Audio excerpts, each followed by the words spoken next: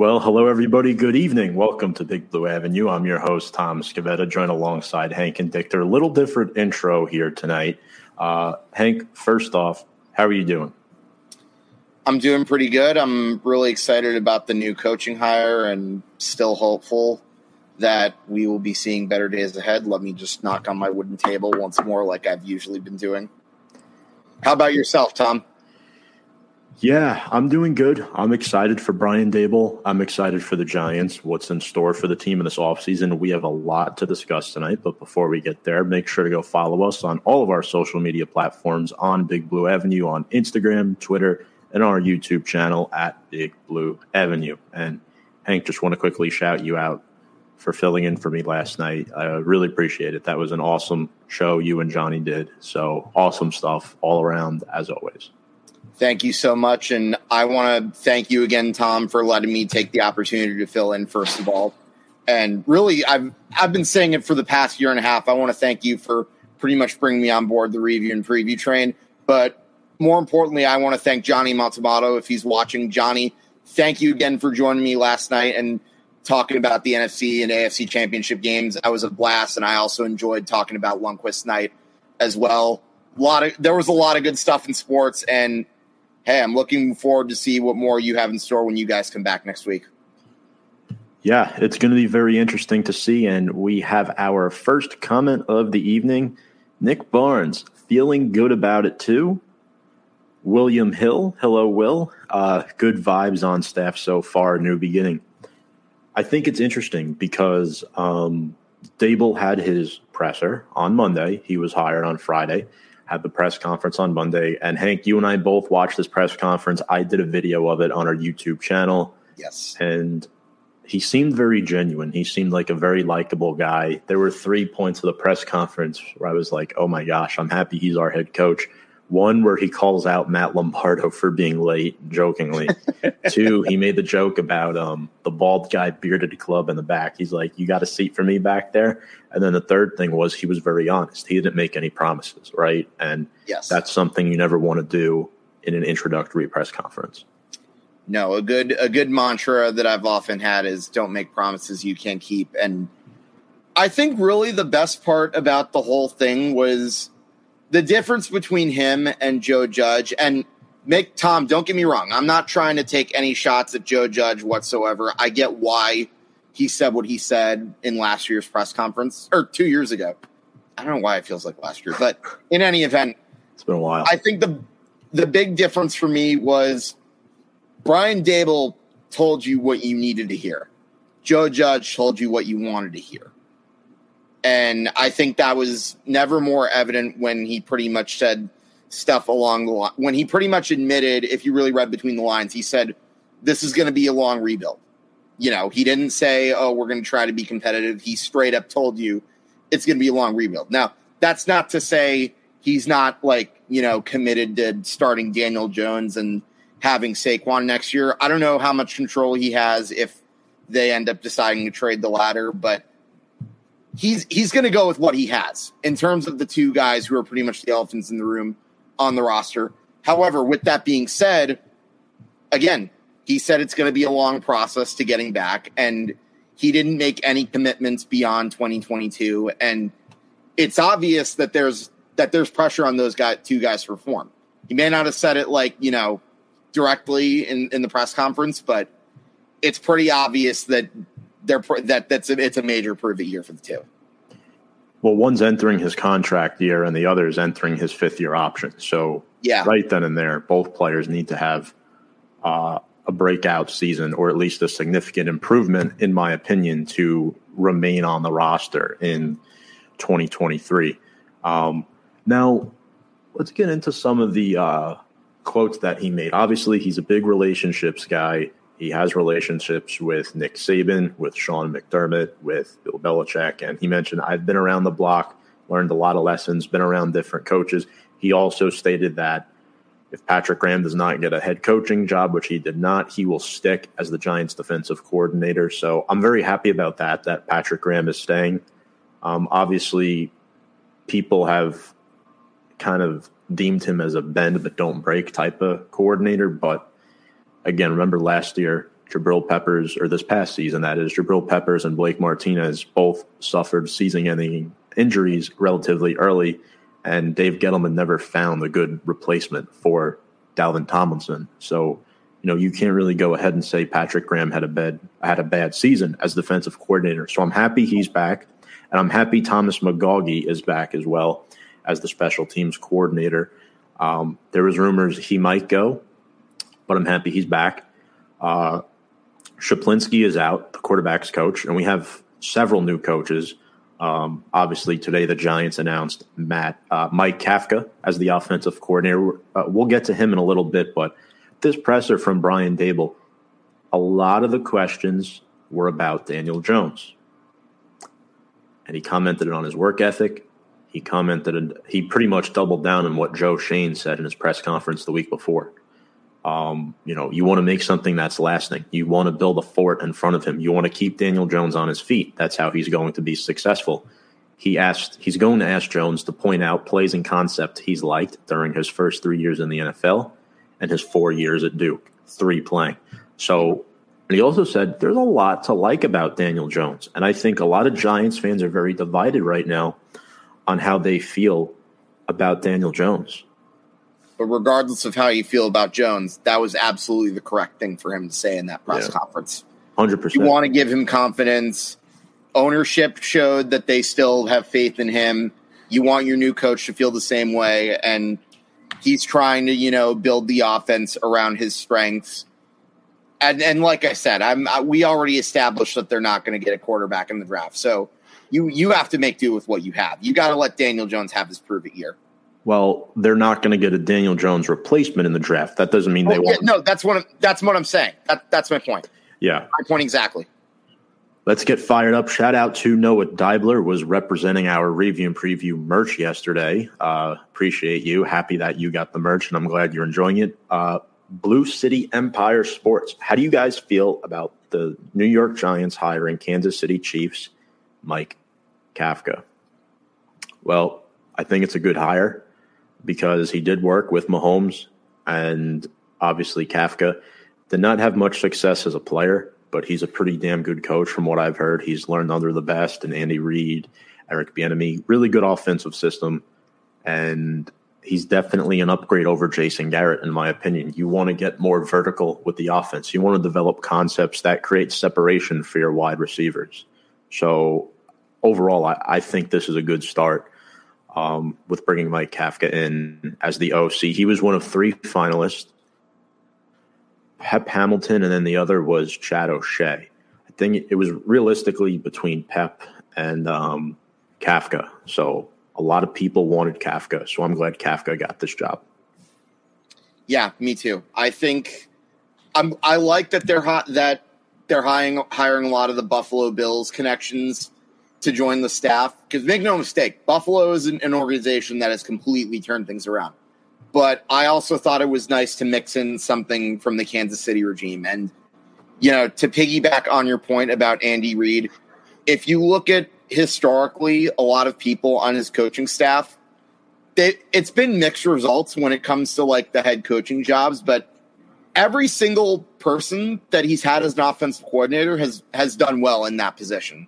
So I think if you're going to put Daniel Jones in a system where he would learn something similar to Andy Reid, and if you know Andy Reid, like I've said for years, you can say what you want about his in-game strategies when it comes to the playoffs.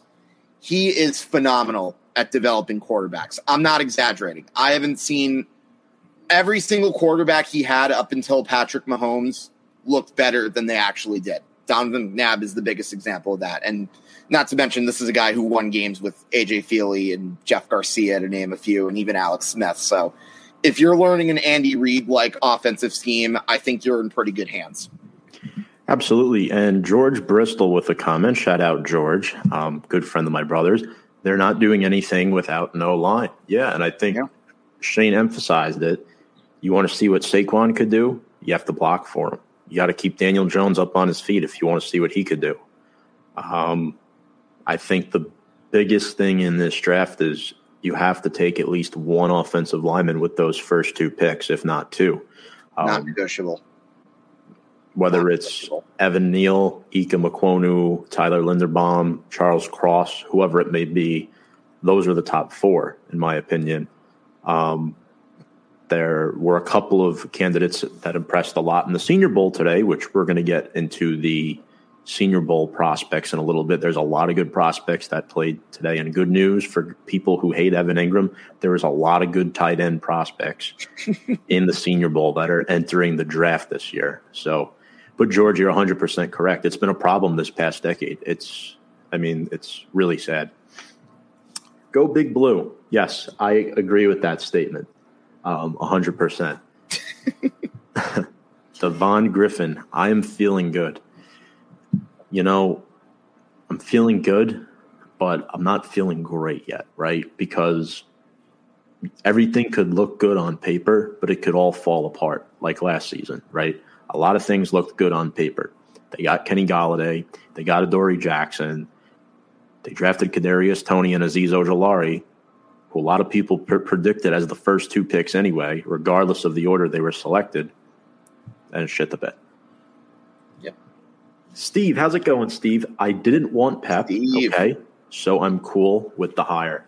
Shout out Steve, one of our biggest supporters here on the channel. Thank you very much, Steve, for the comment. Yeah, I wanted Kafka, but I'm kind of glad it's not O'Shea. I don't know. I think Pep would have been my second option, definitely not my first. But I would have went Kafka, Pep, and then O'Shea. And Pep's been talked about for like the past month. But anyway, Kafka, let's talk about him, right? Offensive coordinator coming over from the Kansas City Chiefs as their quarterbacks coach. What stands out the most about him to me is that he was also their passing game coordinator for the past 4 seasons. He's been with the Chiefs since 2017. He was a 4th-round pick by the Eagles in 2010. To note, this will be his first time actually calling plays. So that's something that's going to be a big step forward for him. And he's the first outside hire this offseason by Shane that's not from the Buffalo Bills organization or no previous ties or connection. So I'm very interested to see what he brings to the table. It can't be as old school as Kevin Gilbride and John Hufnagel. Those were – Gilbride was better than Hufnagel. But he was, but later on you could tell he was near his expiration date and probably should have gone much sooner than he did. Oh, and go back to a 4-3 and actually blitz. Yeah. I love defensive tackles. The problem is, George, we have Austin Johnson, but he's a free agent. We're going to have to re-sign him, and I don't know if we draft 2.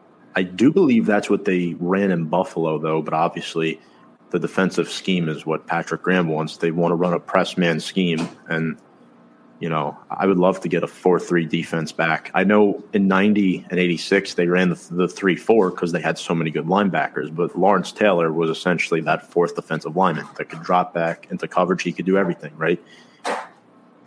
Arguably the best football player of all time. Definitely the best on the defensive side of the ball. Yep, love LT. The real LT. Yes. I had to bite my tongue. Somebody at work last week said, LaDainian, I told you the story already. It's not worth repeating. Let's save my breath on that and frustration. I'll get excited after I see how Joe handles the draft. Yes, because this is his first draft as a GM. Now, he was at the Senior Bowl in Mobile, Alabama, so that was a good sign. He's already scouting these prospects, these seniors that are coming out of college. And, Shane seems a little nervous. Young guy, first time in this position. He knows the organization has been haywire the past 4 to 5 years in the front office. So, I understand the concerns all around, regardless with who was GM. If it was Dave Gettleman, if it was Joe Shane, if it was anybody else that we may have hired. Devon says, Joe Judge was a bad coach and a liar. You could argue both of those points. I don't necessarily think he was a liar. I just think he was dealt a very raw card and thought he had a lot more than what he actually had. But you could definitely make that argument that he was a liar because that's what it looked like with the product that the Giants put on the football field. Not going to say if I agree or disagree with that, Devon, but it is a good point that you bring up. I don't want to really go down that track again. I'll agree more how he handled certain things is another matter entirely. I'll definitely give you that. I know, Tom, you and I both agree that he handled things far from perfectly, but bad coach, again, let's not pretend that he didn't get screwed with the bad hands. Yeah, he had Dave Gettleman making draft picks for him and relying on other people to be their yes man to say yes to these picks that he was making. Dave Gettleman was way out of touch, and regardless of how bad we feel that Joe Judge was as a coach, in my personal opinion, he never should have been on the same timeline as Dave Gettleman, which is why I was upset personally. I wanted him to get one more year to prove himself without Dave Gettleman as the GM, but that's not how the NFL works. When you're a disciplinarian like Joe Judge is, if you're not winning quickly, the disciplinarian approach is not going to work. And ultimately, that could have been what resulted in Joe Judge getting fired. And unfortunately, that's been the case with a lot of Bill Belichick assistants in the past. Imagine if you could get some Tyreek Hill type of results out of Tony. I'm digging the Kafka hire. Oh, forget Tyreek Hill. What about Deebo Samuel? Both of them would be insane. If you asked me if I could have one of them right now, I would take Deebo over Tyreek only because he's younger, and Tony reminds me more of Deebo. Yeah. I also think Deebo plays in an offense that is not as good passing-wise. They don't have as good of a quarterback as the Chiefs, obviously. I mean, that's people don't even need a brain to figure that out. So again, Patrick Mahomes is your quarterback. Tyreek Hill's a top 5 receiver in this league, hands down. But, I think Deebo is as well. Yeah. I can definitely see the Deebo comparison. And I'm rooting for Kadarius Toney. I am. I think he's the second best receiver on this roster behind Kenny Golladay. I'll even put him above Sterling Shepard, ceiling-wise. We know what Sterling Shepard is. All right. Back to the press conference, Hank. Is there anything else you wanted to discuss? He was cracking a lot of jokes. I mean, he mentioned that we've got a lot of work to do. He also said, I can't wait for this to end so I could start making some hires. And people asked him, they threw the Cincinnati Bengals reference at him, and Dable was like, guys, I'm just trying to hire a staff right now. That's literally all I'm trying to do, Yeah, no, he said that the Bengals are a totally different situation, which he's right. He's right. They are a different situation. One of my favorite quotes, let me give you some of my favorite quotes that he said during the press conference. One of them was, you have to learn to crawl before you can walk. And I think that quote, I think the context behind that quote was he was trying to respond to all of the Bengals comparisons, saying that the Giants are in a different situation. They don't have a talented quarterback that they can draft soon, that they can just automatically turn things around like Joe Burrow. Or you don't have as much talented receivers actually they do have talented receivers, but they're not in a position where the Bengals were to where they could be a Super Bowl contender in a matter of a few years, is what I'm trying to say. And I liked also how he said, I'm comfortable in my own skin. I've been around the block. And I love how he mentioned that he worked for Bill Belichick and Nick Saban, but he said he's not trying to be either of them, which I think is probably the case. But he claims that, New York's fine. That his grandma was much tougher on him growing up than possibly the New York media. That was a great quote. Yeah. Starting from scratch, I mean, pretty much that's what's going to happen when you hire a guy like Joe Schoen as the GM. He helped build Buffalo from scratch. I mean, he was a product of Brandon Beane, and I've seen a lot of rumors going around. Well, Dable wasn't successful in Cleveland. He wasn't successful in Kansas City. They should have never hired the guy. In fact, I mean, I heard people that were saying, don't hire Brian Dable. We don't think he'll be a good option for the Giants. I mean, my rebuttal to those people is the league is trending towards offensive minds, and you want Daniel Jones to succeed.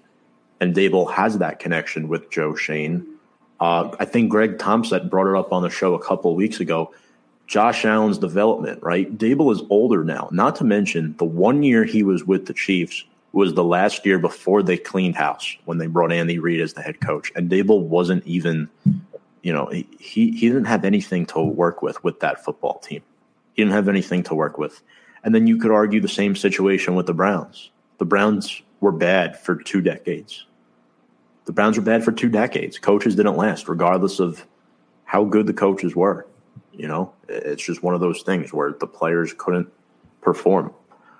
Their system was broken. Their front office was atrocious. And, they're starting to semi turn things around. Speaking of turning things around, we haven't been in the playoffs since, 2016, but the playoff game happened in January of 2017 against the Green Bay Packers, the infamous boat trip. Also, should we congratulate Odell? Should we? I'll pass. You know what? Congrats to all the New York Giants, former New York Giants that made the Super Bowl. That's the way I'll phrase it. Listen, he's with a better team and a better quarterback. Good for him. I don't really feel bitter. It's what it is. Yeah. We're not necessarily... I'd rather go to the Super Bowl with the Rams than, say, the Dallas Cowboys or the Philadelphia Eagles. We're not hating on him. We're just not the biggest fans. We're Eli Apple haters. That's factual. I've never liked Odell, but I'll admit he's matured a little bit. Usually that's what happens with the older you get with most people. I still think he has antics sometimes that I don't necessarily love, but good for him. Good for him. I also think the difference with him right now is he, unlike with Cleveland, he's not being relied on as the number one receiver. That was never going to be the case as long as you had Cooper Kupp on that team. And Van Jefferson, Tyler Higbee. Robert Woods went down, but that benefited him too. That gave him a larger piece of the pie. 80s football players, wrong comment, were not playing for the money. They were playing for the love of the game. They weren't leaving the team to play with another team. I love this comment. Because guys were loyal to their organizations. They weren't playing for money.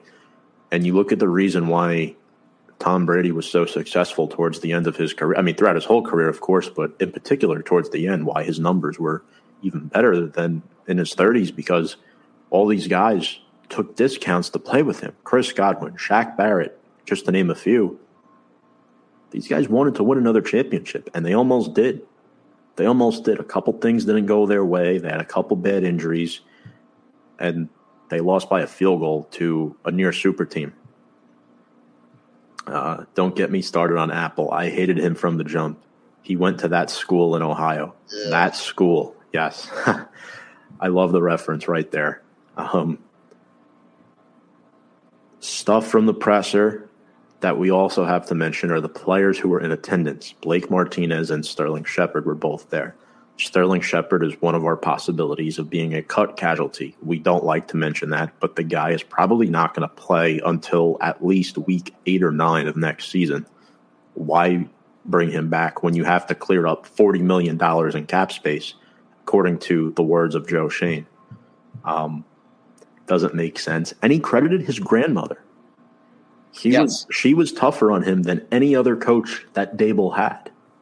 Yeah. I like that a lot.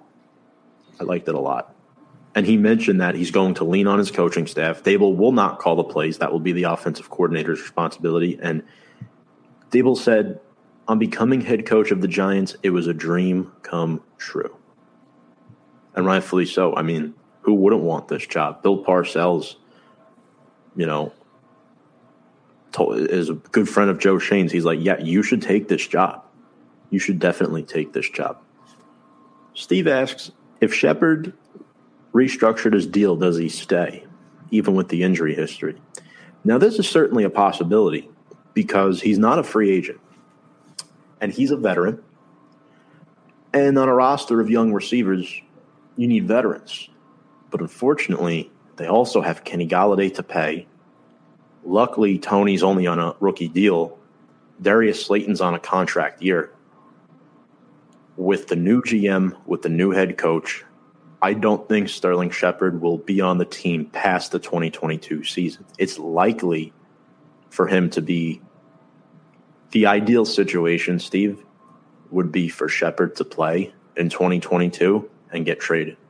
That would be the ideal scenario for the Giants, that you get something for him rather than having him be a cut casualty. The problem is Davey Boy, who is waltzing away in retirement, he did a much worse job than Joe Judge did. I don't care what anybody says.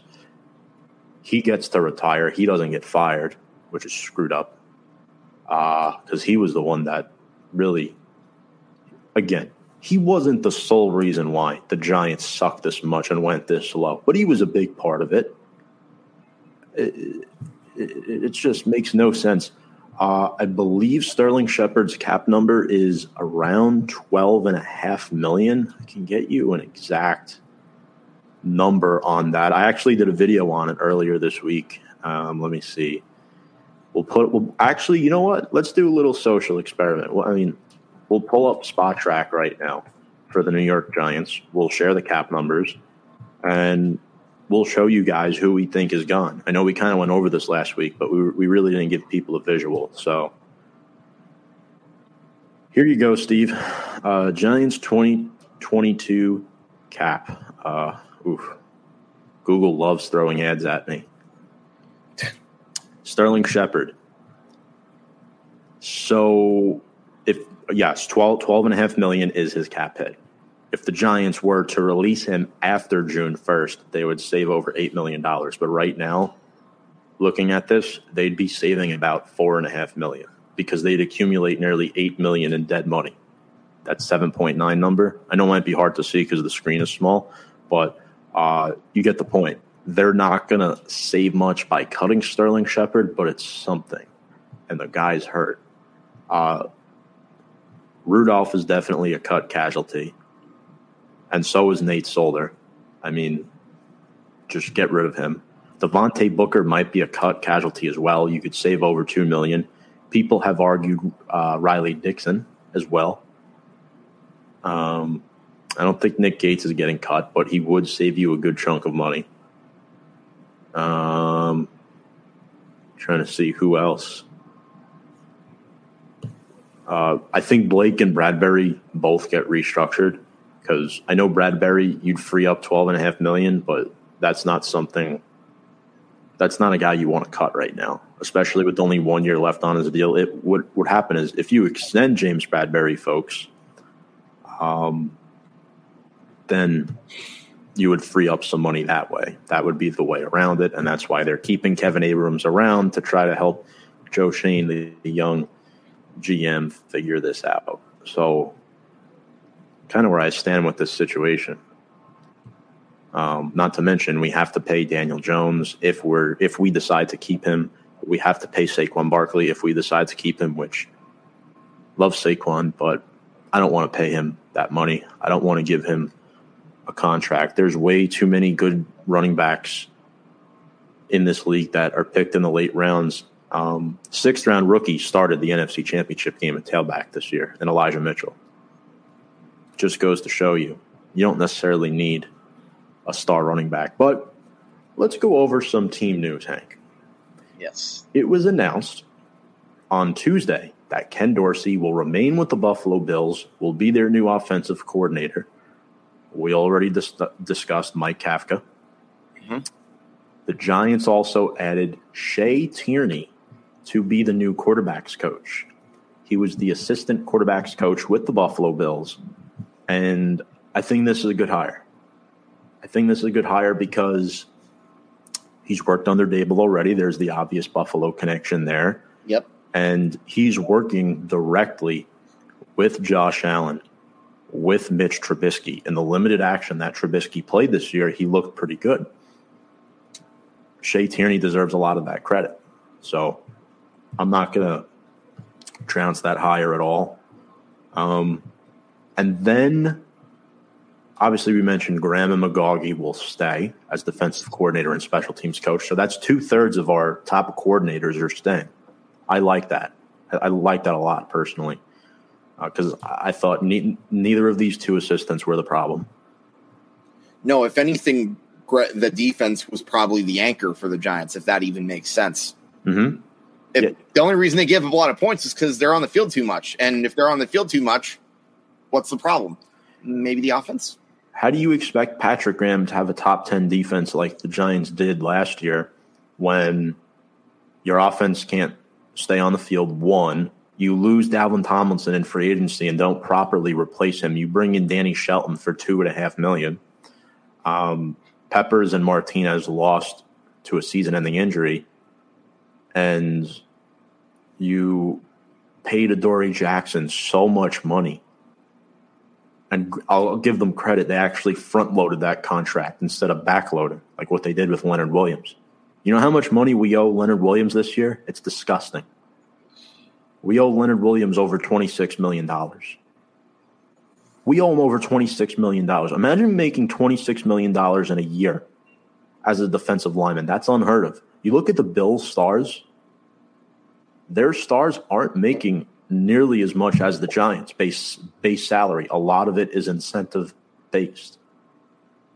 And this is where the shortcomings come for Dave Gettleman, for Kevin Abrams, and this is why we hired Joe Schoen, because he's good at managing the cap. Other news, I want to get your thoughts on this.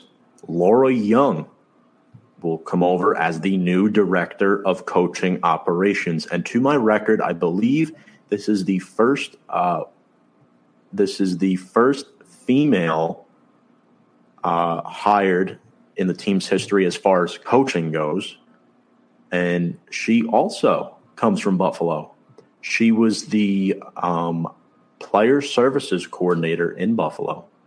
Her title here will be Director of Coaching Operations, so that is a step up.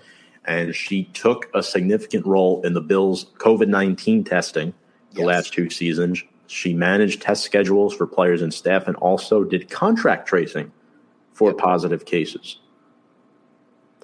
So good for her. Yeah. Congrats. I mean, that's a big-time role. Wasn't she hired by Rex Ryan too? Like didn't she come in before the whole Shane Bean regime, the whole the people that turned around the Bills? Yeah, she's been there longer than Dable, longer than Bean, longer than Shane. If she was there for that long in Buffalo, even when they were right at the end of like the down years, or I guess you could say the wilderness years for the Bills, like that's a pretty good hire too. Like I don't think the Giants hired her because she's a woman. I think they hired her because I think she's very much qualified for the job. And for her to have that significant role for the Bills with the COVID testing too and all that stuff, I think getting Laura Young is a huge win. Absolutely. We'll see what she can do. Couple comments here. Devon Griffin says, I've been a fan of the New York Giants since I was 1 year old. I was born in 1991. So I believe you may have just missed 25. Correct me if I'm wrong on that. But he would have, because 1990 regular season, and then the game probably happened. Well, the game happened in late January, so he probably would have. Yeah. So unfortunately, I'm sure, hopefully, you weren't old enough to remember Ray Hanley and Dan Reeves. Hopefully, you started watching during the Jim Fossil era. May he rest in peace, because that was Dan Reeves as well. That was a much better era than the two previous regimes. Man, Giants lost 2 coaches in the last 6 months. That's terrible. Just thinking about it. I mean, Fossil hit hard, but when Dan Reeves went too on New Year's Day, I was like, way to walk in 2022. That was awful. I mean, Reeves wasn't great, but he had a good first season, and he did bring an Atlanta Falcons team to a Super Bowl. You know what's crazy? John McVay, who, fun fact, is the grandfather of one of the coaches in the Super Bowls, coached in the 70s. He's still alive, and he's in his 90s. John McVay? Yeah, 1978. Yeah. He was the coach during the infamous Miracle at the Meadowlands, November 78. Steve, I never wanted Kyle Rudolph. I will give you 100% of the credit. You predicted that the Giants would sign him, and they did. You were correct on that. But I did not want Kyle Rudolph. It took a lot away from Caden Smith. And yes, It made sense at the time because Evan Ingram was dealing with an injury, but Rudolph was dealing with an injury of his own. The Giants brought him in to fix their red zone problems on offense. You know what he did? He helped Daniel Jones lay on his back for half the season. That's what he did. He helped our incompetent right tackle, Nate Solder, chip block the weakest pass rusher on the team because Andrew Thomas is facing the best one more often than not, unless they travel to the other side of the line. Then you'd get Rudolph and Solder on that double team. Solder and Rudolph both have to go. I mean, they're the most two obvious cuts on this roster. If Nate Solder is a Giant again next year, I don't know what I'll do with myself. I really don't. And I'm a Notre Dame fan. I'm a big Kyle Rudolph guy. Mm-hmm. Not for the Giants. Not for the Giants. Abrams is why we are in cap hell.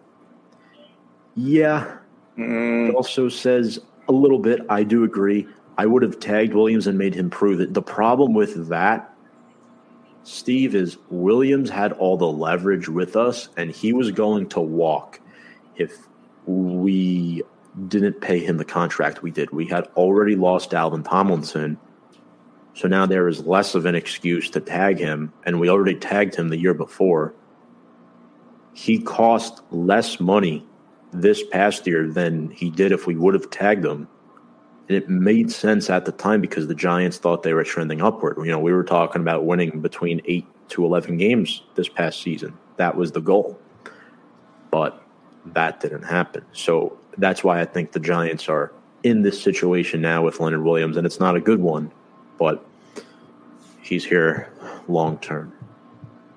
Also, he says, I thought Graham did a great job considering how bad the offense was and not having all the pieces he could have had. I'm going to miss Shake and Bake so much. I really am. Oh, man. And I like I said last week, I'm sure Pat and Joe are going to remain good friends, even though Joe is no longer the head coach. But at least we get one half of Shake and Bake is still here. So that sort of makes me think, in a way, Joe Judge is still here. Besides the point. Oh, man, you love that guy. I do. I really do. I am 30. Okay, so 91. Yeah, so you definitely missed the 25 Super Bowl. Okay. That makes sense then. Yeah, you see, it's a very complicated situation right now. They could extend him to free up money by a year. But I don't know if that's the smartest decision. Potential free agent options. There's a few I want to go over. A couple from the Buffalo Bills. Obviously, there's been rumors about Isaiah McKenzie being a special teams guy, being a returner, cheap option. Levi Wallace, a cornerback, who's on their contract, and Mitch Trubisky to potentially come in as the backup quarterback. Hank, what are your thoughts on those three names so far? I mean, obviously we know the Giants are going to get a couple of players in here that are former Bills. Yeah, I like two of those names. I'm not sure how I feel. I'm not sure if I'm that crazy about Mitch Trubisky coming here as a backup, but, you know, again, who knows? I have other names in mind with regards to backup. I'd probably rather go with, say, maybe a Nick Foles as a backup. I don't know if that's going to happen, but I don't want Nick Foles. You know who I want? I'd rather have him than Mitch Trubisky is what I'm saying. I'm not saying I want him that bad. I'd like Jacoby Brissett. That's a good one too. Because, and I was telling you this on the phone last night when we had our pre-show meeting. Yes, I remember. You need someone that's experienced. You can't have somebody that's virtually the same age as Daniel Jones, right? Trubisky, there'd be rumors about, you know, whether he should start or not. Jacoby Brissett is a pocket passer quarterback who can take off when the play breaks down. That's what you need. He has experience with the Patriots. He started for the Colts in 2019. He's going to be a cheap option. He was pretty good in relief of Tua this season. He's a huge upgrade over Mike Glennon as well. Yeah. That's who I would sign as the backup quarterback. That's just my opinion. McKenzie and Wallace, okay. If you want to bring them in, fine. They could use another receiver. Yeah. But, again, This is not going to be a free agency where the Giants spend much money at all. The biggest signing they might make and should make is a stopgap guard like a Mark Lewinsky or somebody of that nature, somebody who could potentially be a starter at one of the two guard spots in 2022, because we're looking at our two starting guards potentially in Lemieux and Gates, who both had season-ending injuries, and we all know Will Hernandez is not coming back. Yeah. Good riddance. Don't want that guy. So now, ladies and gentlemen, and if you have any other comments on the coaching staff, please feel free to comment. We would love to take them. Obviously, we still don't know who how did I forget this guy?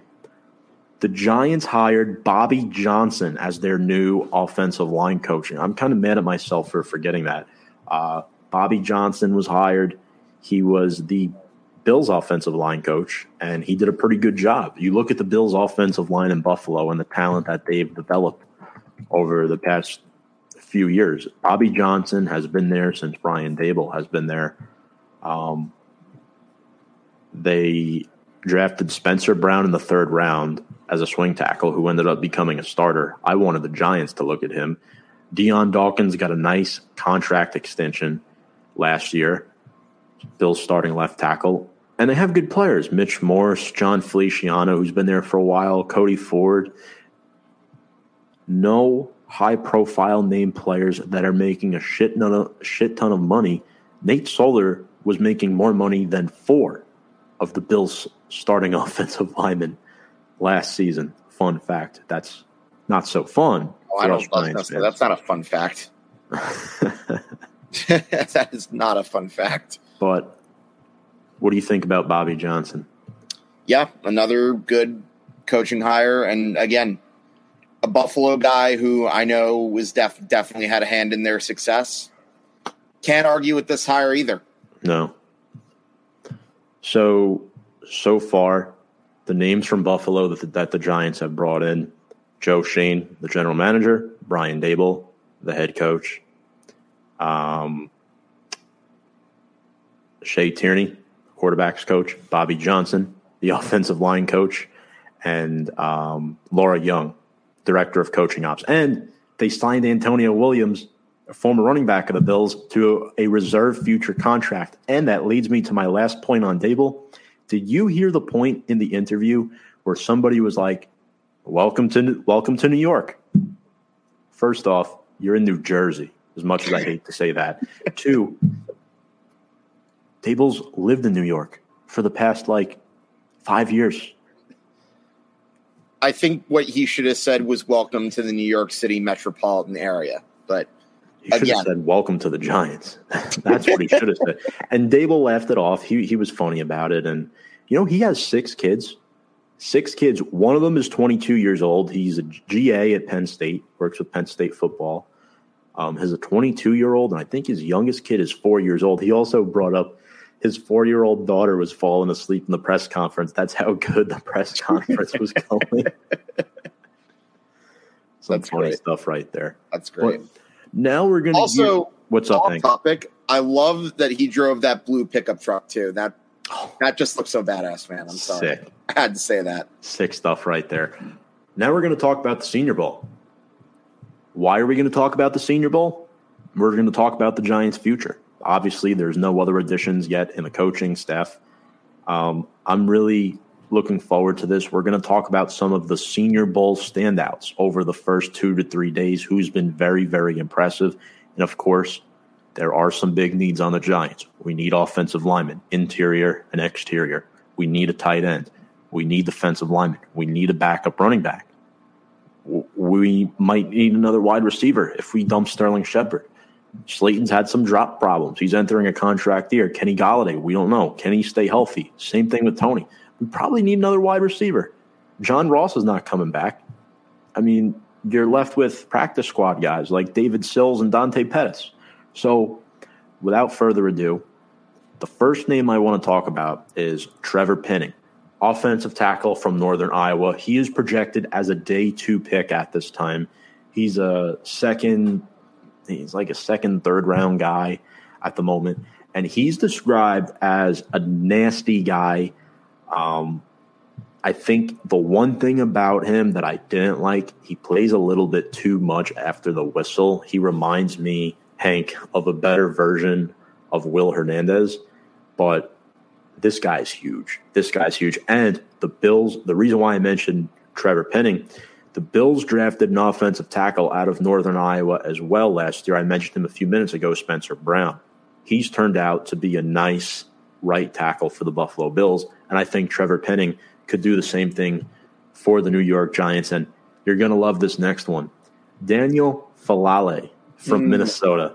This guy is 6'8", 380 pounds, and has 55-inch arms, and he can move. He's like Trent Williams. He could pull as a left tackle, and he was moving people. I was watching it today while I was working at home, and I'm like, holy shit, this guy can play. This guy could play. And obviously, if Evan Neal's not there, you still want to get a tackle. If you don't get Ekwonu or Charles Cross, I think the purpose of the Senior Bowl is to evaluate the seniors that are coming out of the draft. A lot of these guys are day 2 picks that we're about to talk about now, and I think these are 2 tackles. Personally, I wouldn't mind either one. I don't know where your head is at with the draft and what the Giants should do at 5 and 7, but if they don't double dip on O-line in round 1, one of these guys should be there to steal in round 2. Mm-hmm. Yeah, I hope so too. I think I would love to see how do you pronounce his name? Falale? Yeah. Falale would definitely be a good option if he's around later on. Penning, I took a look at some of the notes that you took on him. He is nasty, and hopefully he turns out to be a better hog molly than Will Hernandez. But oh my gosh, I cannot believe I mentioned hog molly and Will Hernandez. Yeah, and he didn't even use the term hog mollies. So okay, that's good. I don't ever want to hear that term again by a Giants general manager. Yeah. It's definitely something to note for sure.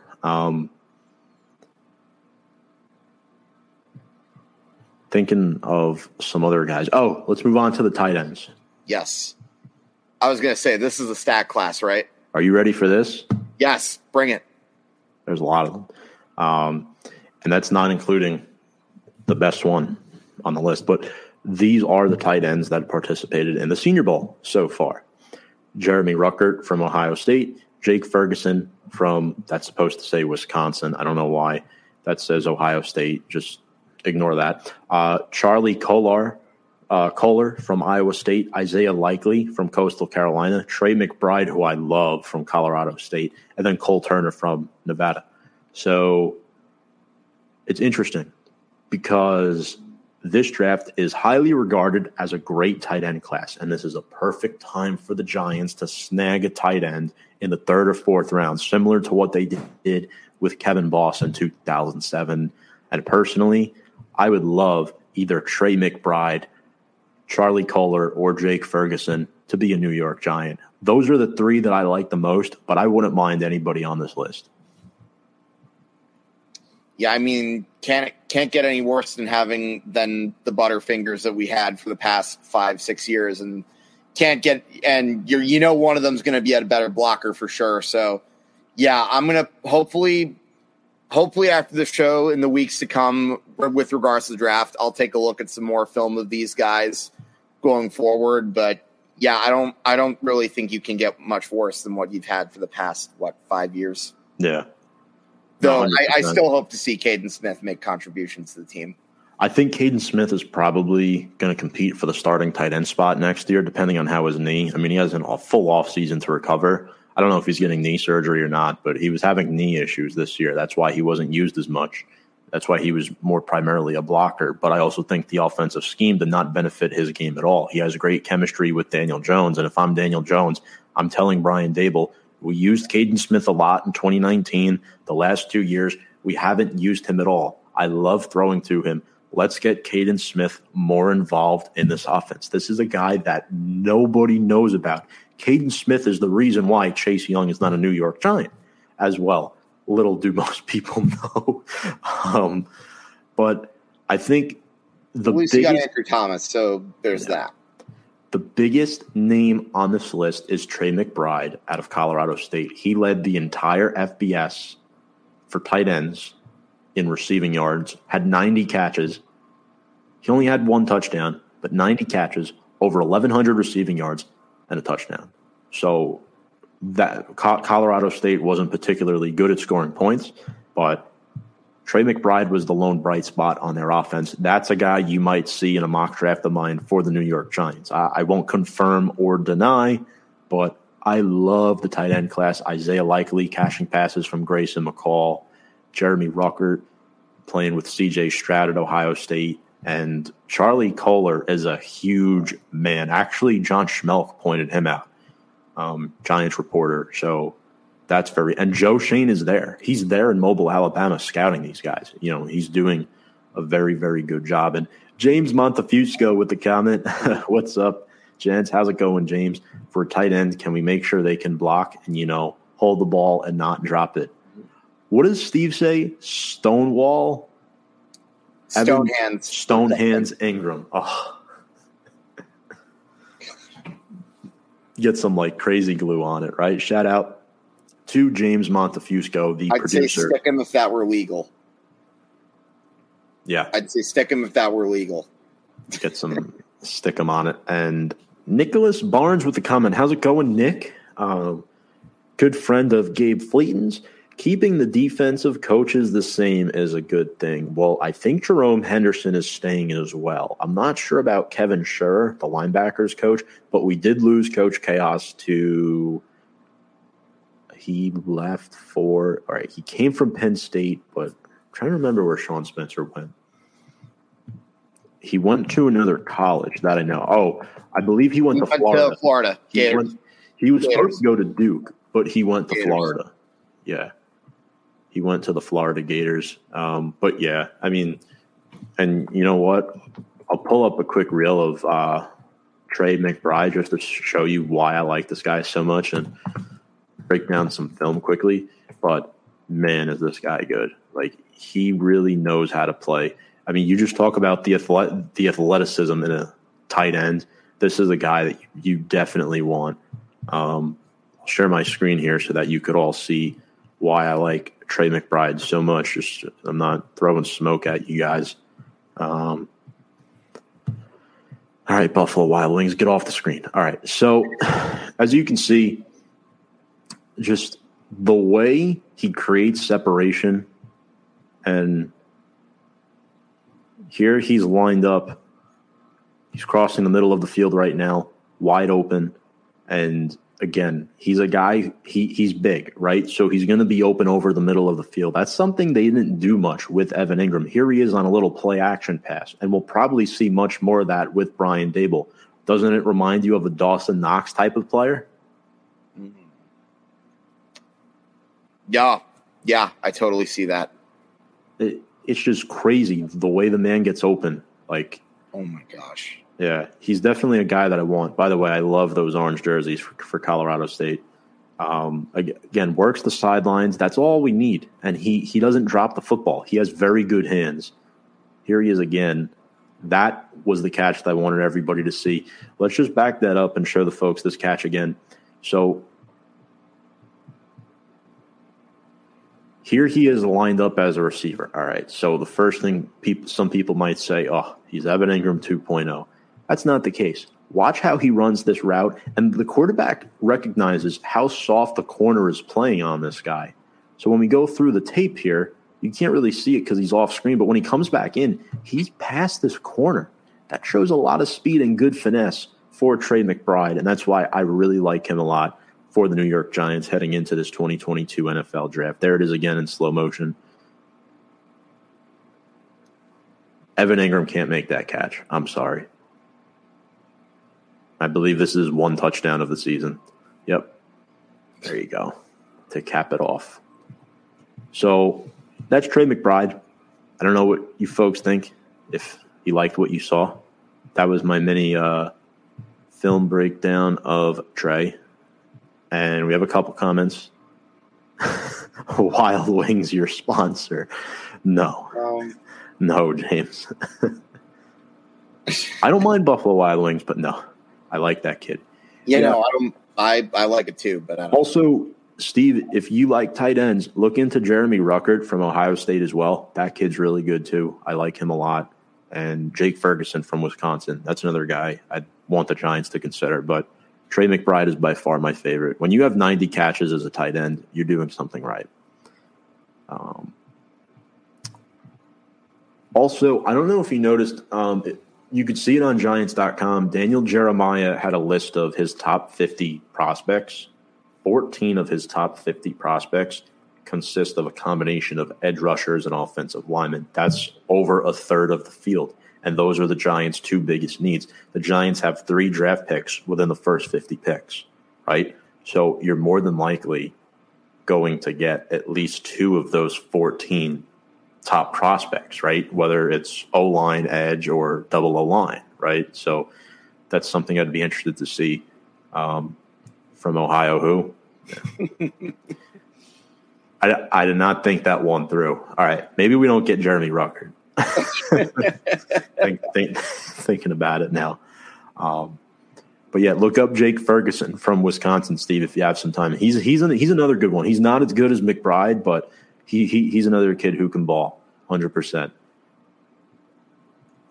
A running back that I really like is Jerome Ford out of Cincinnati. I don't know if you've heard of him, but he was in the college football playoff. He played with Desmond Ridder. He had like 13 touchdowns on the season. And what's one thing the Giants are missing at the running back position? North and South, and health. A running back that is a capable receiver who can run routes and not get hurt, right? Saquon Barkley can do that. But I feel like that was his primary strength this season. I'm sick of seeing the 1-yard run, the 3-yard run, the negative 2-yard run, and then the 50-yard run, right? There's literally no in between. This guy can get you some yards. He can move well in space, and he can run routes, like I just said. He's a really good route runner for a running back. Jerome Ford is a player that I like a lot coming out of Cincinnati as a potential 3rd or 4th round pick in this year's draft. I don't think the Giants should spend any pick higher than a 4th round pick on a running back. Keep in mind, I believe we have the Bears' 4th round pick this year. Yeah, because we traded away the 5th to move up. Yeah. Okay. Yeah, that makes sense now. So like 6 of our 9, Joe Shane said 11 picks. I think we're getting 2 comp picks come in the first 3 to 4 rounds. The dude out of Cincinnati can ball. Yeah, he's a good running back too because he's nothing flashy and he's not going to cost you a whole lot of money too, because another problem is everybody's talking about, oh my God, the Giants should get this guy at number 5. The Giants should get this guy at number 7. Right now, we don't have money to sign a single draft pick because of what Dave Gettleman has done, because of what Kevin Abrams has done the past 4 years. So it's a very unfortunate situation. You're going to see guys you like leave the football team. Jabril Peppers, unfortunately, will probably not be back. That's just one name that I think Giants fans are going to miss a lot. I don't think you're going to miss Will Hernandez or Nate Solder, guys. I'm not going to admit. All right. Let me rephrase that. I don't love the idea of getting rid of Kyle Rudolph, but it makes sense cap-wise. It is the move that the organization must make. That's just me being a biased Notre Dame fan. But yes, Kyle Rudolph needs to be cut this offseason. James, I don't know what you're laughing at, man. Is he cracking up about Dave Gettleman's terrible the whole He's laughing like Is Dave he laughing Gettleman. because he knows that Dave spent like a drunken sailor? Pretty much. That's what I think he's doing, but I mean, it'll left to be seen. We also mentioned we're going to talk about some wide receivers. We're going to talk about 2 in particular now at this time that I really like. And yes, Hank, no money. Yes, we are broke. Worse than broke. We're in the negative 10. We're negative 10 right now. That's not good. Like I said, he ran up the credit card like a college freshman. My new favorite expression. Here's your guy, Hank. Adam Rothschild. How's it going, Mr. Rothschild? Given the depth of the tight end class, we should be patient and draft late. Yeah, I wouldn't really be opposed to that idea either because, look, having a tight end is very important. And as Tom pointed out, the tight end class is extremely talented. So I wouldn't necessarily think it'd be wise to get the tight end need out of the way so early. I think we got to spend on either double dip on an offensive lineman or maybe spend one on a lineman and maybe one on an edge. The 4 biggest needs in the draft for the Giants. 1 is offensive line. Yes. 2 is edge rusher. 3rd is defensive tackle.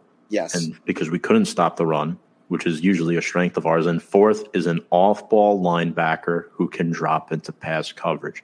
You must upgrade over Tay Crowder. Yes. All due respect to that kid, he should be coming in on 3rd downs to play pass coverage. That's it. He shouldn't be starting every single down. He shouldn't be the leading tackler on your football team either. But he was available this year. Blake Martinez went down with an injury. Tay Crowder was forced into being linebacker 1 by game 3 of the season. Tay Crowder should not be above a linebacker 3 on this football team next year. At least that's the way I look at it. We didn't go much into inside linebackers. Maybe we'll talk about that position next week. But Brian McGardle, I knew this was coming. Breece Hall and Rachaad White will probably be available in the 4th as far as receiving running backs go. Brian, you know how I feel about Breece Hall. I had him as a dark horse for the Heisman this year. Boy, was I dead wrong. Brock Purdy really screwed him over. I love Matt Campbell. I thought he was a candidate to get the Vikings job, but apparently it's going to Kevin O'Connell instead. Breece Hall 2 years ago was like a poor man's version of Najee Harris, and he was only a sophomore back then. So I think Breece Hall is really good. He has potential to surpass Najee Harris, and Harris is only a rookie. He hasn't hit his full potential yet by any means. He's not even close. But look out for Breece Hall in the draft. That's a really good pick that I forgot, Brian. I'm not sure if I got to watch him yet in the Senior Bowl, but I did catch the eye of Jerome Ford today, and that's why I wanted to bring him up. And the last comment I'll get to before we get to wide receivers is Steve's.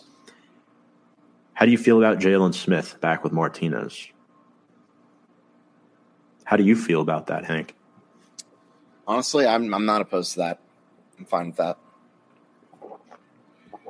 The problem I have with Jalen Smith is, yes, he can run from sideline to sideline with anybody, but he also misses a lot of tackles. Right. He doesn't have the best recognition and pass coverage as you would like him to. And because he played at Notre Dame, and I watched the kid for years, and he was the best player on the defense when he was there. There's something about him, like there's something about him that hasn't translated yet into the next level. There's a reason why Dallas cut this guy. You could argue, all right, off the field issues, whatever the hell it is. I think Smith is a much better version of Tay Crowder. I think that's a guy that you could look as, you know what, if you don't draft an off-ball linebacker, Jalen Smith, by all means, should compete for that linebacker 2 spot. But is it necessarily a given that he's here next year? I'm not 100% certain on that, but I don't necessarily hate the idea, Steve, of Jalen Smith being paired in the middle with Blake Martinez. Something I'd be open to. I'd prefer that over Tay Crowder.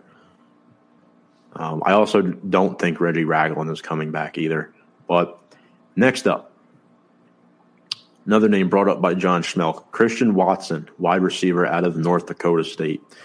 And North Dakota State, Christian Watson is a big kid. I really like him a lot. And the one thing that stuck out to me about him was his size and his hands.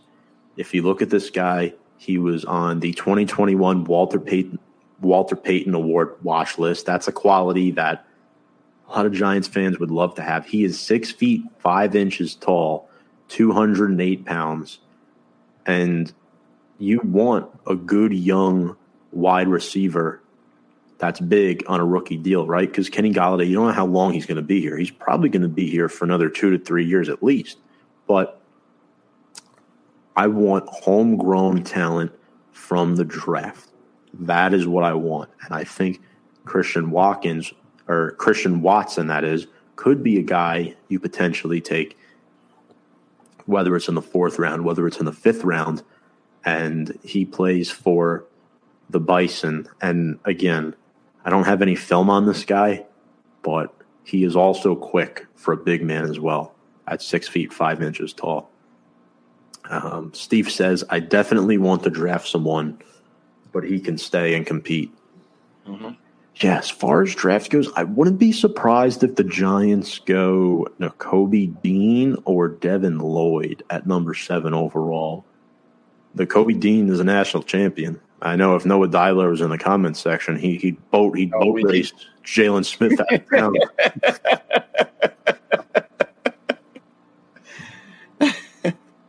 Yeah, that's... You got to get that phrase copyrighted. Nakobe Dean's a player to watch. The Giants could take him at number 7. Joe Schoen has a track record of taking defensive players in the first round, which I know that is not going to be to the liking of Giants fans, but just know we went over a couple offensive linemen tonight that impressed us in the Senior Bowl, because you don't always need to draft offensive linemen in the first round. The Giants found David Deal in the 5th round. Rich Stoibert was an undrafted free agent. I believe the Giants drafted Luke Pettigrew in the 1st round, and he was not really fun to watch, Chris Snee, he was a 2nd round pick. So you can still get a guy like Trevor Penning or Daniel Falele out of Minnesota in the 2nd or 3rd round, potentially. Now that they impressed in the Senior Bowl, probably the 2nd round, but I'd take almost anyone off that Georgia defense. Yeah, if they take Jordan Davis, can't argue with that either. Devontae Wyatt as well, Adam Anderson, the linebacker. There's so many good players on that Georgia defense that could help the Giants out. The 2nd wide receiver, I watched him today, and he was really, really good. Khalil Shakir from Boise State.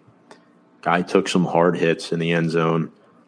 He had a touchdown on a nice slant that was thrown by Kenny Pickett, the most highly regarded quarterback entering this draft at the moment. I know that a lot of people have him going early, probably a lot earlier than he should, but he made another nice catch as well. He accelerates out of his breaks well.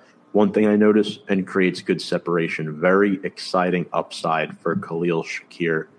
He had 77 catches for over 1,100 yards and 7 touchdowns in 2021 for Boise State. And if I can get a clip up of him, I'll pull it up. But, Khalil Shakir is a guy that he might go round 5, round 6. That's how crazy this is. You look at the big receivers in this draft, right? You look at Jameson Williams. You look at Chris Olave. You look at Garrett Wilson. You look at a few others. Right after him, right after those guys, that is, you can definitely look at Khalil Shakir. We're actually going to take a look at him now, folks. I don't have highlights from the Senior Bowl, but I do have highlights from the season. So we'll pull this one up. Here's Khalil Shakir. Go full screen for you. So nice catch in traffic right there over the defense. That was against Hawaii.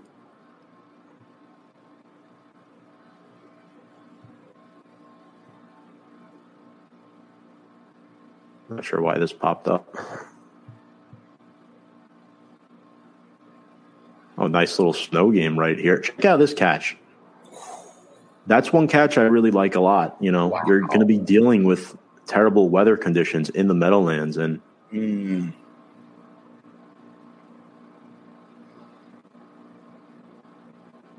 that's a really good catch.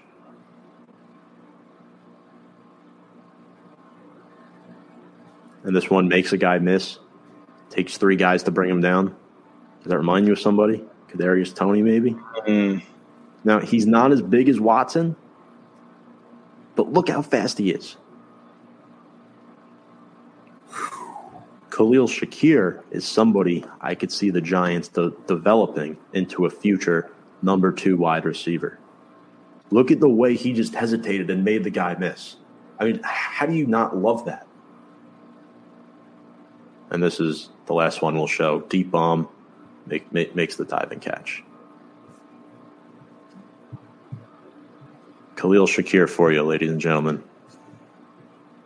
That's a guy that I would love to see dressed up in blue next season. Yeah, I'm digging him too, Steve. I would love to have him on the Giants. He's somebody that I think would be very beneficial to this football team right now. They're definitely in need of a wide receiver who can stay healthy on the field. And to note, 4 years at Boise State, not a single game missed due to injury. Tells us something, right? Again, that doesn't mean it won't happen in the NFL. I mean, the NFL is a big boy sport. So you got to be careful about that. 2 other players I want to go over on the defensive line that participated today. Majai Sanders is an edge rusher out of Cincinnati. He beats players off the line easily. Again, played in the college football playoff. He only had 2.5 sacks in 2021, but that's because he was getting double teamed pretty much on every play. Similar to Cincinnati's cornerback, Ahmad Gardner. Heck, nobody would throw at Ahmad Gardner. That's why his stats weren't good. We're looking at Majai Sanders. He's drawing attention, not just from the left tackle, but he's getting chipped by the running back. He had a lot of quarterback hits this year. And Trevor Penning, the guy we just talked about before, he laid him out the other day. So Majai Sanders is somebody I definitely consider. I don't know where you stand with our edge rushing unit because we have Ojolari, we have Roche, we have Ellerson Smith. I don't think Lorenzo Carter is coming back. So it'll be interesting to see what the Giants do with the edge rusher position heading into 2022. Yeah, for sure. Position of need, I could definitely see him coming to the Giants as a possibility. Cincinnati's team is more talented than I realized. Like, I know they went undefeated. I know they got smacked around in the playoffs, but like, you know, that's a program that looks like it could be getting. It's been doing a better job recruiting, and who knows? The last name we're going to go over tonight is a local kid, Travis Jones, defensive tackle out of UConn. And I know the first thing some people might be thinking, why would we draft another guy from UConn? The competition is not as good there. And I understand your concern, but if we don't draft a defensive tackle in, let's say, the first or second round, you're going to be looking at day 2, day 3 guys to fill that void. George Bristol mentioned earlier tonight in the comments section, he wants the Giants to move back to a 4-3 defense. That's when the defense had their most success. You know, you could definitely make that argument. You know, some defenses run the 4-3 and are very successful. Some run the 3-4. With Patrick Graham as DC, you're going to get the 3-4. Steve says we could use another edge piece. It would be nice to have that rotation stocked again. Yeah. I'm just thinking back to Strahan, OC, Tuck, Kiwanuka, JPP. Man. Good old days. And that's how you win football games. That's how you win championships. Great offensive line, great defensive line. And then you only need average to above average receivers. You have a great quarterback. Hell. I mean, look at Joe Burrow. All right, that's not a good example at all, actually. But their defensive line is really good. And I'm sorry, Giants fans, we should have never traded B.J. Hill. Half a sack and an interception on Sunday's game against the Chiefs' offensive line, one of the best offensive lines in the NFL. Orlando Brown, Joe Thuney, Creed Humphrey, second-round pick. Damn. That was a line, Tom. I missed those days. And don't forget guys up the middle like Fred Robbins, Barry Cofield, Linval Joseph. Dalvin Tomlinson. Oh, it's hard to believe he's been gone for almost a year, if you think about it. He hasn't been around for that long. The NASCAR package, I'd love to bring that back. And who was that other guy? Oh, Dave Tollefson. I have a funny story about him. When my uncle went to the 2011 NFC Championship game, my uncle's from Arizona, so he went with my cousin. They were staying at the same hotel as the Giants. And there was this guy sitting at the bar with Dave Tollefson's number 71 jersey on. Middle-aged guy. My uncle is like, my uncle's whispering to my cousin, why the hell does this guy have a Dave Tollefson jersey on? It was his dad. He met Dave Tollefson. That's too funny. Yeah. You seem to me, it seems like you've met a lot of Giants relatives somewhere. Yeah. I feel like I've heard a lot of random. Yes, Steve is from Arizona. That is correct. Steve Ellis joining us from the West Coast. I'm trying to think. It's only like, what's it, 5 o'clock or so? I think you're 2 hours behind us right now, right? Wait, I'm sorry, this is a dumb question. What state is he again? I keep forgetting he's not in the East Coast. Who, Steve? Yeah. Arizona. Wow. He commented that a couple weeks ago. I didn't see anything. I think he did say that once. I forgot. He comments on so many of our shows. I keep thinking, oh, East Coast time, but no. That's awesome. Steve, Giants fans travel well. I don't know how you deal with that heat out there, but I give you a lot of credit. Travis Jones from UConn. So far, had 2 really good days at the Senior Bowl, and he had a really good rep against Zion Johnson, an offensive lineman out of Boston College, who's projected to be a second-round pick. So I like Travis Jones a lot and what he's able to do. I was trying to think of guys that you folks may not know much about, guys that kind of fall under the radar a little bit, and he's definitely one guy that I can see perform very well on this Giants team, especially with the prototypical guys that Joe Schoen liked to draft in Buffalo with Brandon Beane. Travis Jones kind of fits that mold for me personally. I haven't done a whole lot of research on him yet, but from the film I've seen today and a few of the highlights that I watched, I don't have any loaded up, unfortunately, but Travis Jones is the guy the Giants should definitely consider to be a defensive tackle. I think you need 2 good defensive tackles. This year, we had Austin Johnson and Danny Shelton. That did not work. You must upgrade. Another player that Brian McArdle just commented is Haskell Garrett out of Ohio, if he falls to the 4th, but people probably know of him already. Brian McArdle is from Tampa, Florida, big UCF fan. We examined Aaron Robinson last offseason where the Giants selected him in the 3rd round. I won't be shocked if they take a chance on Garrett. I won't, because, again, I don't know when the Giants will address the defensive tackle position, because the Bills drafted Ed Oliver in 2018. He's been a project type of player, but now he's pretty solid. So that makes me think they could be leaning more towards a Jordan Davis here. But if they haven't taken one yet and Garrett's there, I'd totally buy into him. 100%. Also, make sure to check out Brian McArdle at From the Stand Sports. I'm a part of that podcast as well. During college football season, we cover some of the shots and chasers of the week. We go over 6 games a week, and we talk about a lot of fun stuff on there. That's Brian McArdle, Andy Hopper, and myself. Great college football podcast. If you love college football and want to evaluate potential future talent to join the New York Football Giants, that's where you can find us every fall.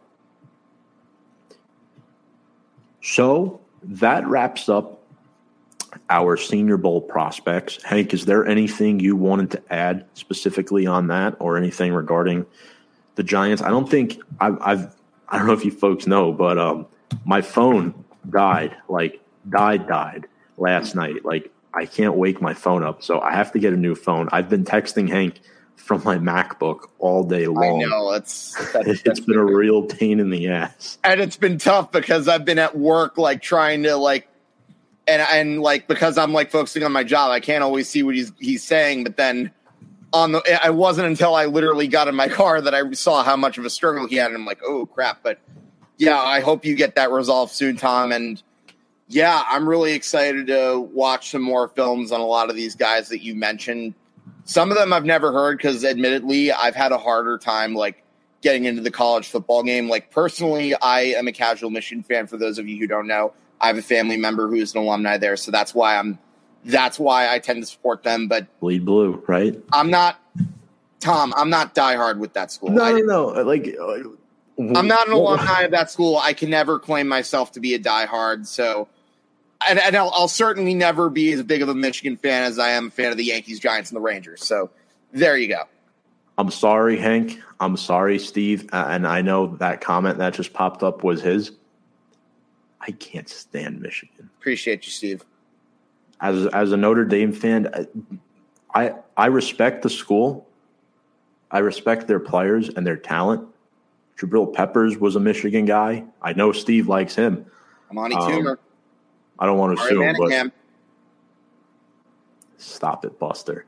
I'm just saying, good Giants. I know. I don't know. If they draft Aiden Hutchinson, I will be so pissed. There may have been one legendary quarterback in Michigan too. I can't remember his name. Was it Tom Brady? I happen to like him a lot too. Tom Brady, who retired this week. Unbelievable. Yeah. Some people said, hey, you waited 3 days to create an Instagram slideshow that you retired. Also, former Yankee legend Drew Henson. Briefly a Yankee in 2003. Don't know much about him, but he was the quarterback that went back and forth with Tom Brady late 90s. So, it's left to be seen, folks, that clearly, with the Giants coaching staff beginning to assemble, Daniel Jones was clearly a selling point for Joe Schoen and Brian Daboll. Without Daniel Jones, the Giants probably don't hire these two men.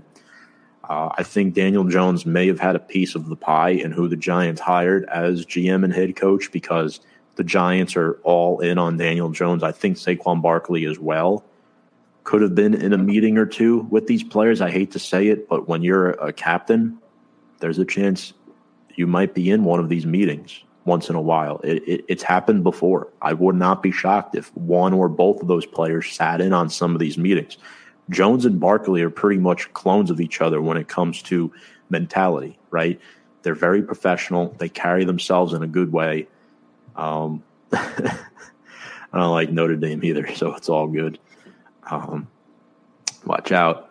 I know you don't play us next year, but we got a great head coach now in Marcus Freeman, former Ohio State defensive coordinator, by the way. I just wanted to throw that out. Actually, I'm sorry, a former Ohio State player.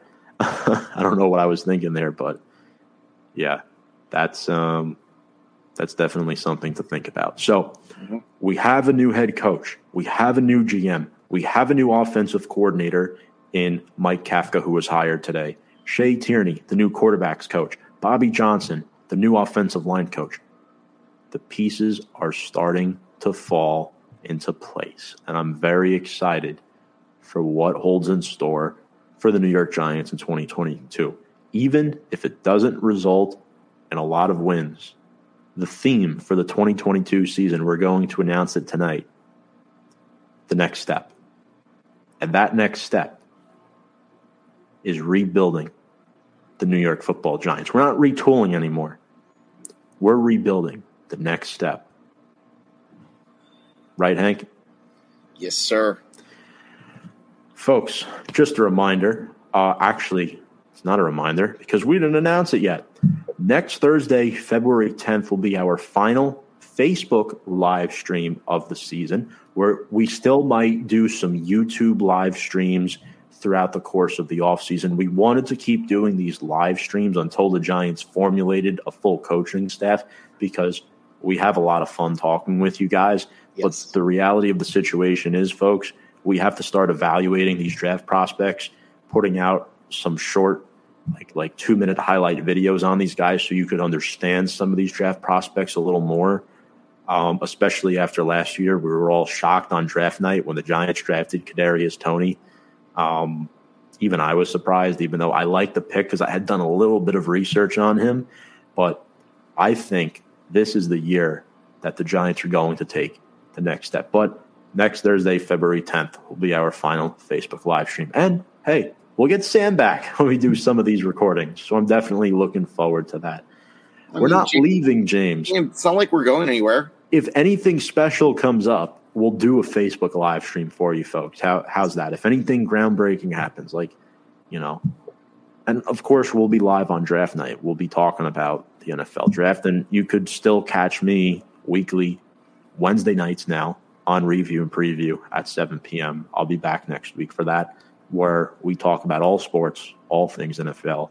Just we are going to YouTube exclusively for the off season for our New York Giants podcast and short videos. But Hank, any final words of wisdom? Next week's going to be a great show. Really looking forward to it. We're going to have a lot of good stuff in store for our fans.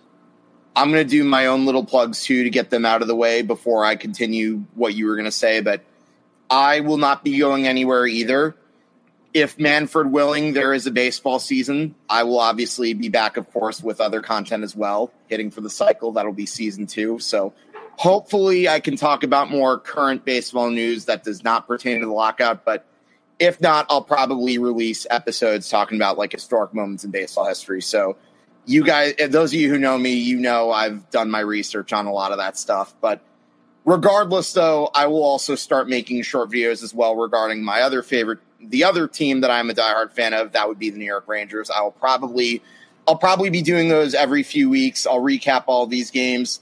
I guess kind of what I'm saying is a mini version of Big Blue Avenue, but just to give you a heads up, you're not going to really be seeing me go much of anywhere either. But in any event, I'm really excited to check out what the Giants are going to be doing this offseason. I can't wait to dive into like some film for a lot of the different draft prospects. And Tom, you sent me like a list of well over like 150 names. So you know what?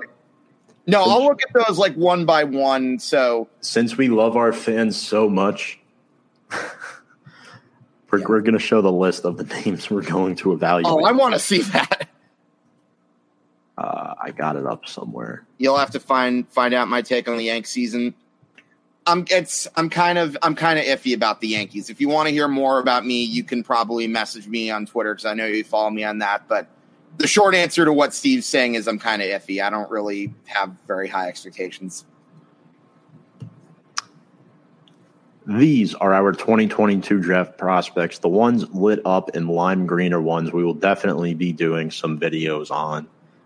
So, Hank, we got a lot of work to do this off season.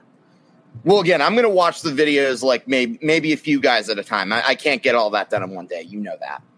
Well, it's going to be a team effort between you, me, and Sam. We're going to break down a lot of these prospects for you guys so that you are prepared on draft night and you know a lot more than a lot of your other Giants fans because we want to create the best content for you guys out there. You fans are the ones that make the show. That's why when Hank and I are up at 2, 3 a.m. in the morning going over this stuff, we do it for you guys, and gals. So we really appreciate all the support that everybody's given us, and we're going to continue to grow throughout the course of the offseason and put out some great videos for all of you. And Brian McGardle, speaking of the Rangers, Hank, please have your guys beat up on the Hurricanes a bit. They're scary good right now. Oh, there's too many ex-Rangers on that team, especially friggin' Tony DeAngelo having a good season. Yeah, no, we play them. We have a lot of big games against them come April when the playoffs spots will be decided. So you got a Revo jersey or shirt, right? No, I just got the shirt. No, as far as my jersey collection goes with the Rangers, Henrik, obviously, Fox, Chesterkin. Foxy lady. I think I have Kako. I still have my Zook jersey, even though it's what was it? The alternate navy blue uniforms that they used in the mid 2010s. I think it's time to sign off. Yeah, no, I'm getting into too much about the one. Hank and I are both Rangers fans, but this is not a hockey show. Steve says, that's a serious list, and we appreciate your hard work, fellas. Steve, thank you for being a loyal fan. We appreciate you. Brian McArdle, James, everybody who's commented in the comments section tonight. If you like what you watch, make sure to subscribe to us on our YouTube channel at Big Blue Avenue, Twitter and Instagram as well at Big Blue Avenue, where we will be going over some more breaking news. I couldn't update the Twitter today. My phone's dead. But on that note, hope you all have an awesome night. We'll be back next week with our Facebook live stream season finale of Big Blue Avenue. And without further ado, let's go Big Blue.